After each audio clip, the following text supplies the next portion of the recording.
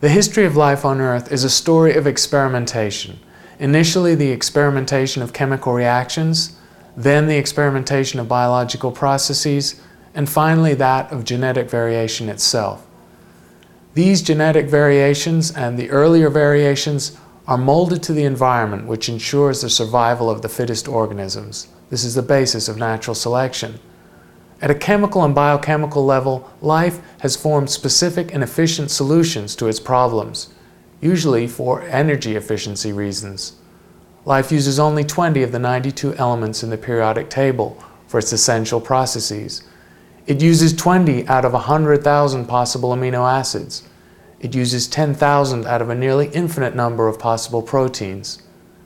Many complex molecules have two-handedness, or mirror images of themselves. Early on in the history of life, life selected one of the two-handedness. For example, all the amino acids in life on Earth use the left-handed molecule, not the right-handed molecule.